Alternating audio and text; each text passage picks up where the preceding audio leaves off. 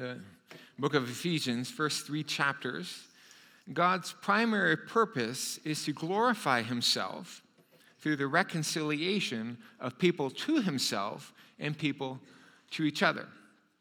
And this he does in Christ, the mystery of his will according to his purpose, which he set forth in Christ as a plan for the fullness of time, to unite all things in him. So uniting people to each other, that's how God formed the church. And through the church, he means to glorify himself in the spiritual world. Through the church, the manifold wisdom of God might now be made known to the rulers and authorities in the heavenly places. This is a key verse in Ephesians, truth around which the whole book is organized. God is all about reconciliation. God brings us to himself and brings us to one another. This is the church. For 2,000 years, Satan and his underlings have been attacking the church. Not because they hate us. They don't give a rip about us. They hate God. And since we mean so much to God, they seek to get at God by getting to us. Like holding hostage the child of your worst enemy because you can't touch him. The evil ones don't care about us. It's God they hate, so they attack the church. And they do so by sowing discord. Where God brings together, Satan tears things apart. Where God unites, Satan divides. What God has joined together, Satan seeks to separate. And some here think that evil forces are attacking this church. And maybe, if so, maybe that's a good thing. It means we're becoming a threat. The kingdom of God is moving forward, so the kingdom of darkness is fighting back. Gates of hell are trying to prevail against the kingdom of God, but God's word says that they cannot. But in any event, when we feel that Satan is at work, it would be easy to feel that we are in danger. We may think that Satan and his army are too powerful for us to face. But we are not in danger. We are not in danger. Why? 3 basic realities, the foundational truth, the love of God, the presence of Christ, and the power of the Holy Spirit. First, the love of God. Do we understand the depth and height and length and breadth of the love of God for us, expressed through Christ? In a sense, we can't. It surpasses knowledge, yet the Bible calls us to know it. We cannot comprehend it. We can't wrap our minds around it, but we can know it by experience. We can receive it. I don't know how much God loves me, but I know that he does. And this is true individually and corporately. God loves you, and God loves us. God loves you personally, and God loves his church. So let me ask you this. Would you let any loved one be destroyed if you could do something about it? If someone broke into your house and started wailing on the one whom you love more than anything, would you stand by and let it happen? Will God stand by and let his church be destroyed? Now, our kids may grow up and reject us. Those we love may love us in return. You may ignore God and reject him. But this is your own doing. It's not a deficit in God's love. It doesn't mean God loves us any less. It doesn't mean the enemy has grown stronger. It's not because of demonic attack. It's your choice. But if you look to God and cry, help, his love for us means that he will go to battle to protect his church. And I know that many of you are praying for God's help for the church these days. And you know what? We have it. What about you personally? Does God love you? It's easy for me to say that he does. It's easy to sing songs like, "The love of God is greater far than tongue or pen can ever tell. It goes beyond the highest star and reaches to the lowest hell." Great. But where is the evidence? I can't see him. I wrote this part of my sermon on Thursday morning in my office, and it was cloudy. I couldn't see the sun. And sometimes you don't see God's love for you. But through my office, I could see the apartment across the street. I saw a pedestrian walk down the sidewalk, trees, the road, the front of my car. All were clearly visible to me. How could I see all this? Sunlight. I couldn't see the sun, but the sunlight was all around me. By the light of the sun, I could see everything. It takes more than clouds to block the sun. And maybe you look around and think, where is God? I can't find him. I don't know where he is. But all the while, his light surrounds you. He will not let you go. It is his love that enables you to navigate even through the most tough times. And life is sometimes hard, very hard. A large number of you are here this morning and are carrying significant burdens. What are yours? God loves you and will not allow you to be destroyed, and he will not allow our church to be destroyed. Satan is powerful. He can do his work in our church, in your life, but his power is no match for the love of God. If we pay undue attention to the evil one, we quake in fear. But as we consider the love of God, we stand fearless. God loves you. God loves us. And Satan can have no success here. The church can face anything because of the love of God. And then there's the presence of Christ. The presence of Christ, the very expression of God's love. That's why we seek to fix our attention on Christ, because by so doing, we remind ourselves of the love of God and ensure the power of the Holy Spirit. And more on that in a second. But this fixing our minds on Christ is something that we need to do. Hebrews 12, let us look to Jesus. Jesus said that all authority in heaven and on earth has been given to him, not just on earth, but in the heavens, in the spiritual realm. He has authority over Satan, over demons, over everything. And Jesus has promised to never leave us, even to the end of the age. But we'll never know his presence if we don't fix our eyes on him. In the movie The Lion King, there's a scene in which Simba, the lion cub, is faced with 3 advancing hyenas who are seeking to devour him. And Simba, defiant as always, tries to scare them with his roar. But when he roars, it's just a tiny, childlike growl. And he tries again, and this time it's a thunderous roar that fills the air and sends the hyenas running in fear. Simba's dad, Mufasa, is standing behind the hyenas, and it's his roar that evoked overpowering fear into those who would attack his little cub. It was his presence, not Simba's, that won the battle. The hyenas were easily a match for a lion's cub, but no match for the king of the bees. And our little tiny roars will not do much against the enemy, but the roar of the king ensures victory.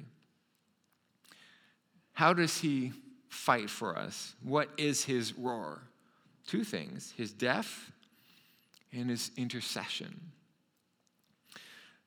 Jesus came to earth and he died on the cross, but his death was not merely to procure our forgiveness. His death was an act of battle.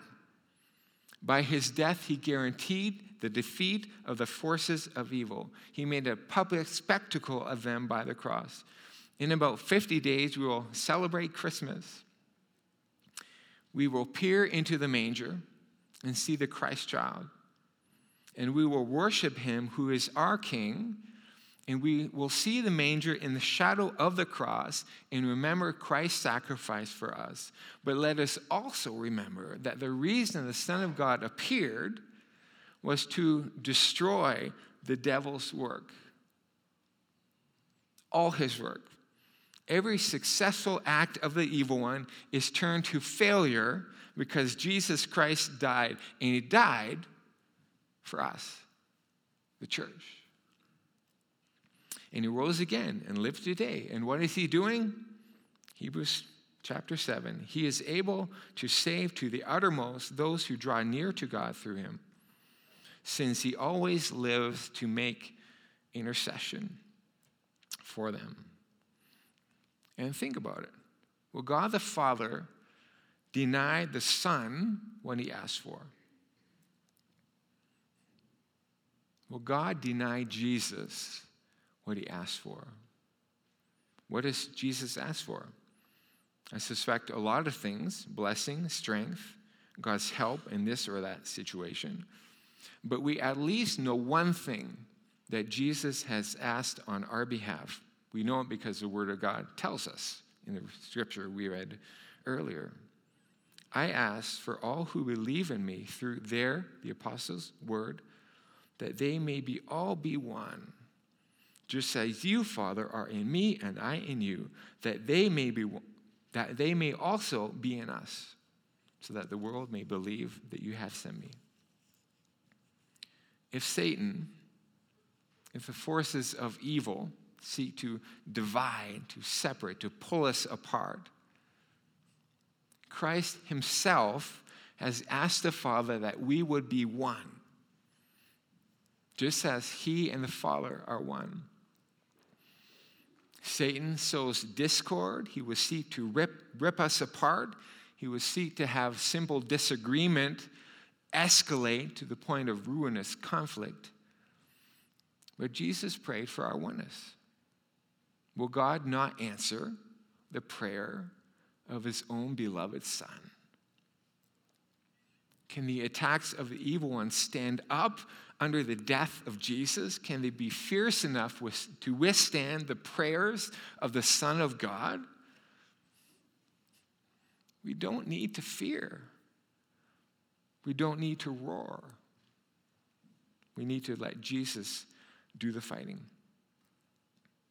So the love of God for his church, the death and intercession of Jesus, can we fear the enemy? And if that weren't enough, we have the power of the Holy Spirit. The power of the Holy Spirit. God's power is at work within us. The same power that he worked in Christ when he raised him from the dead, says Ephesians. What power is that? Romans 1 verse 4 says that it was by the Holy Spirit that God raised Jesus from the dead. And that power is at work within you, plural. The Holy Spirit's work is to testify to Jesus Christ. And as long as we fix our eyes on Jesus, the Holy Spirit will be present and active. And that's why our vision statement on the front of the bulletin says that we are about the worship of Jesus and feel the presence of the Holy Spirit. They happen together. If we are focused on Jesus, we will be necessarily led by the Holy Spirit. If the honor of Jesus is our end zone, the Holy Spirit is the quarterback calling the plays that will get us there. It won't be Saskatchewan with 2 wins and 11 losses. Sorry, Riders fans. The Holy Spirit will get the job done every time. No team of evil forces can halt the advance of the church led by the Spirit of God. In truth, we may advance just 1 or 2 yards, and it'll seem like the forces against us are too powerful, are winning, but they're not. We will slam the ball down, touchdown, because that's what the Holy Spirit does. And again, can the forces of evil stand against the power of God, the Holy Spirit? We're not, though, to stand on the sidelines and cheer on the quarterback, or worse, forget there's even a game. We are players. But nor do we play the game without the quarterback. As the Holy Spirit directs, lead us, we can stand against the evil one, and rather than harm the reputation of Jesus Christ, we can effectively glorify him despite their best efforts. And the Holy Spirit calls two different plays, the Word of God and prayer. And I said this a couple of weeks ago, the disciplines of prayer and Scripture are not just spiritual disciplines for personal spiritual training. Consider the difference between two people who spend extraordinary amount of time becoming proficient in the use of a rifle. One of them is an Olympic athlete hoping to be good enough with his weapon to win a gold medal, hoping that people around the world will say, "What an excellent marksman." The other person is a soldier in an army who knows that if she falters with her weapon, she or someone in her unit may die and the enemy advance. And we often think of prayer and Scripture like the first person, that it advances us to the program spiritually, that skill in these exercises is the goal in itself.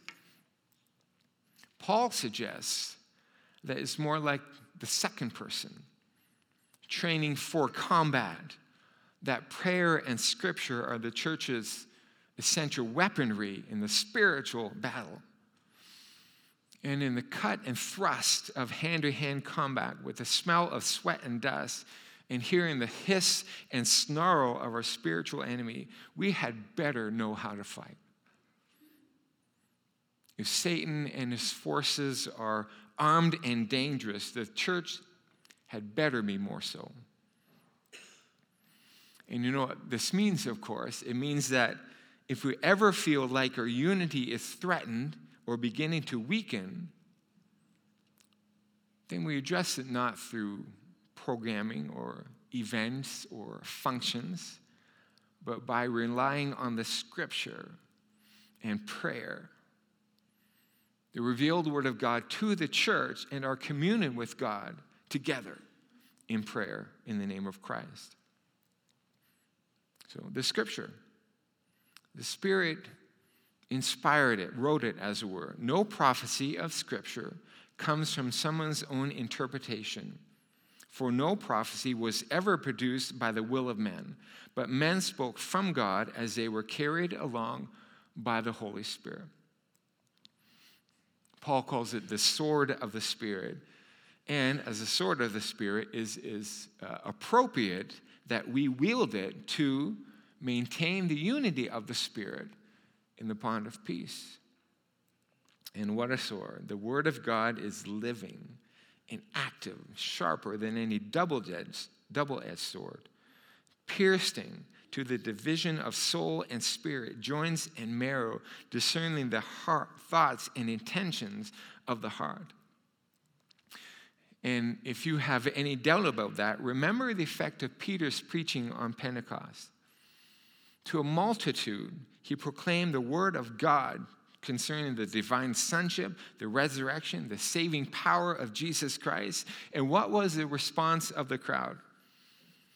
They weren't persuaded or convinced or moved. They were cut to the heart.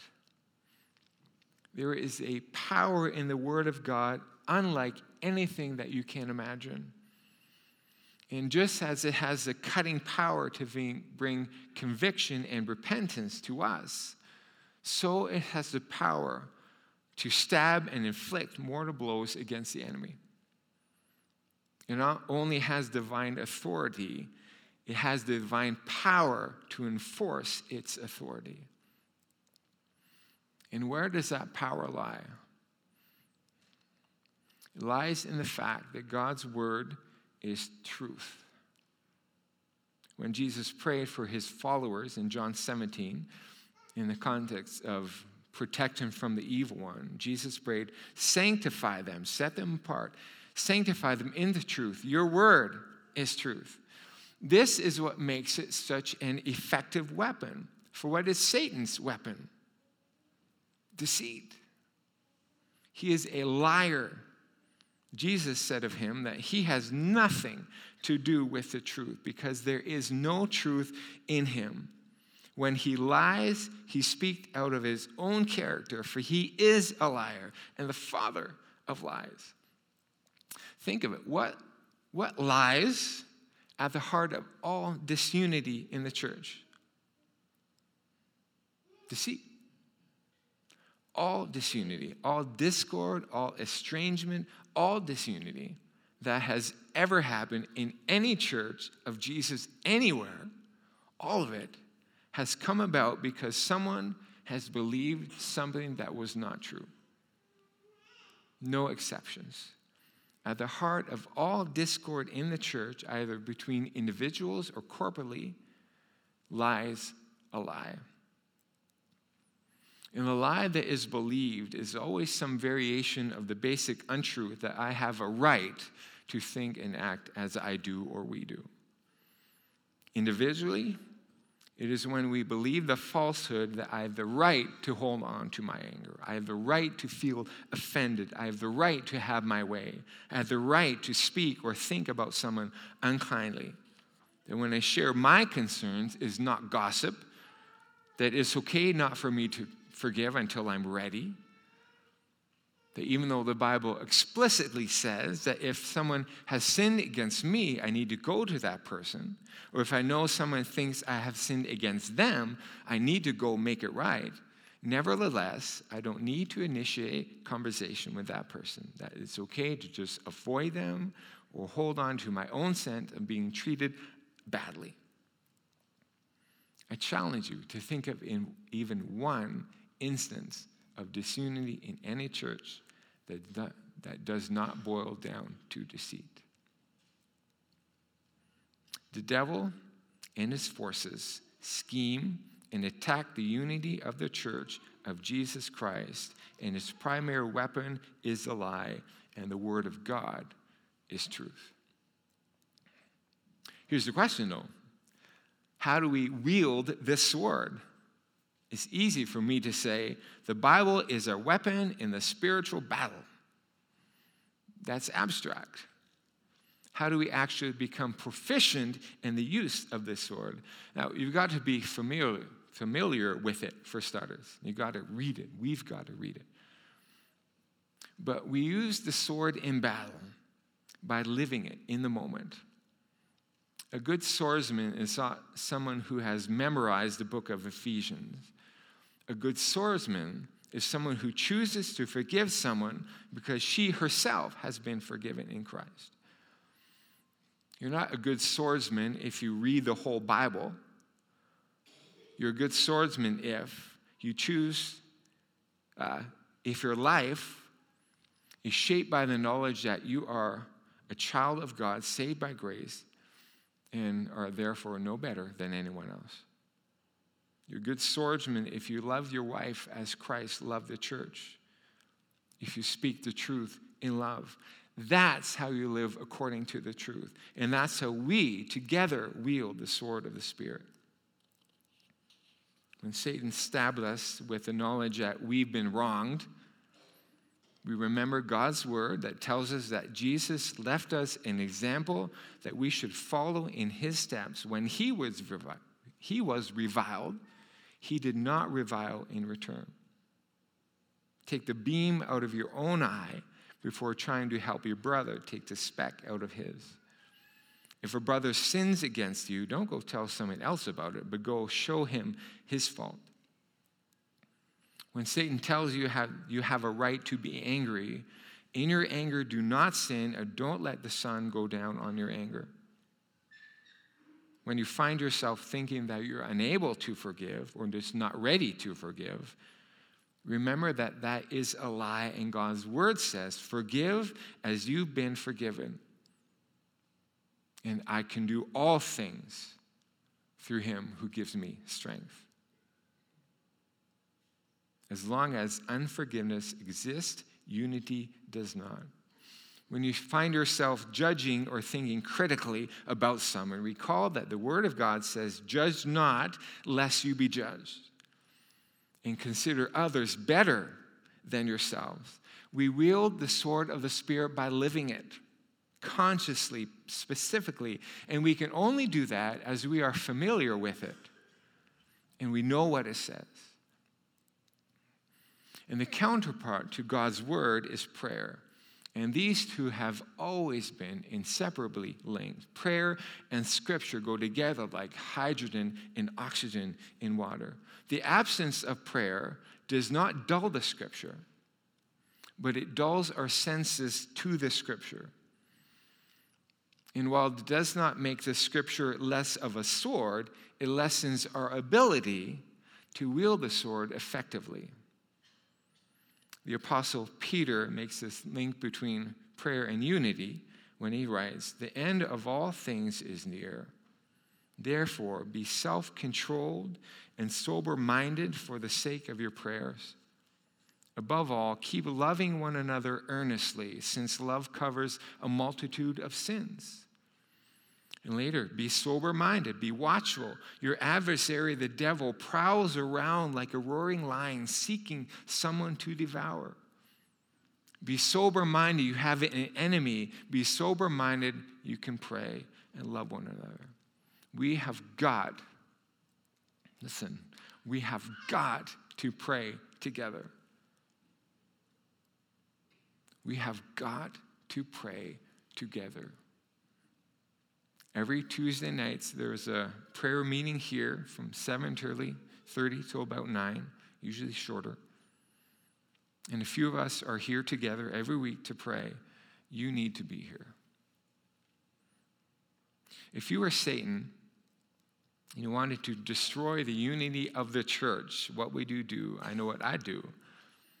I would seek to undermine Scripture and tell the church that we don't really need it.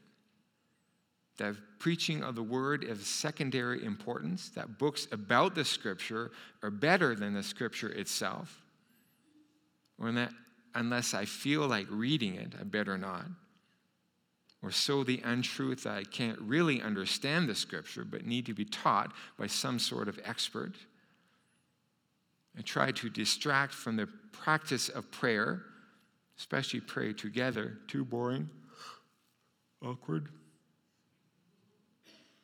It's been said, if you can't make a Christian backslide, then keep him busy.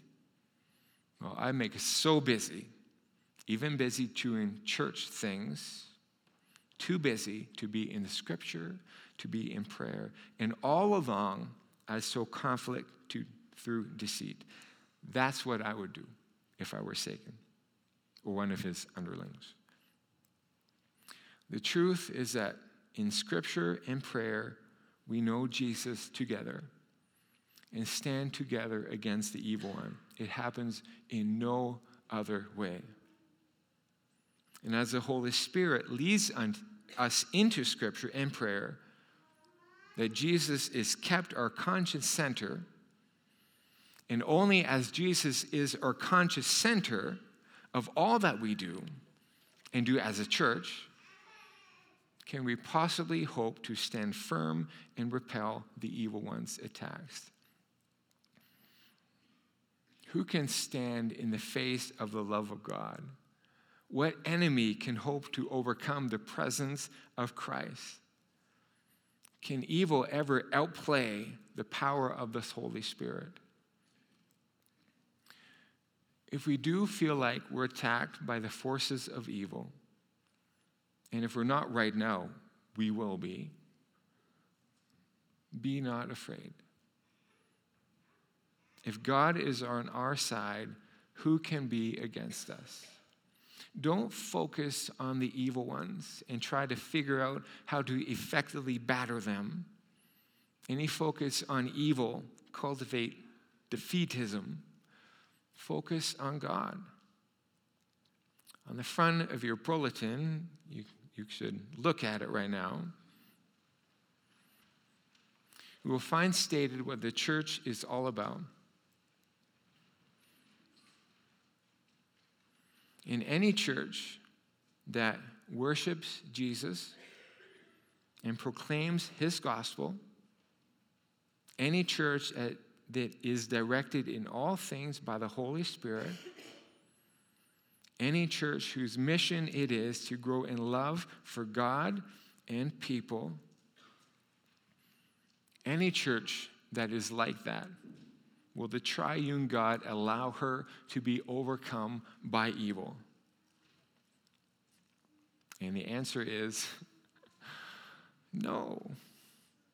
God will bless her.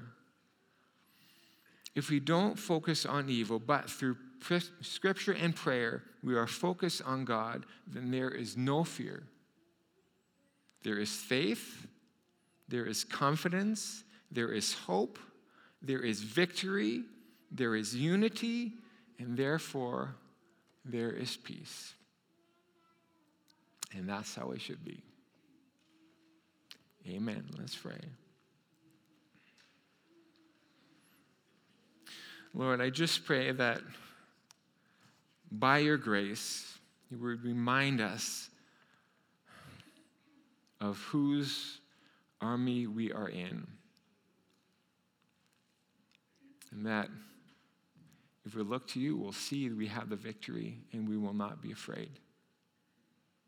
So turn our eyes to you and help us to turn to each other and recognize that we are one. And the evil ones, they will have no success here at all. Because we pray in Jesus' name. Amen.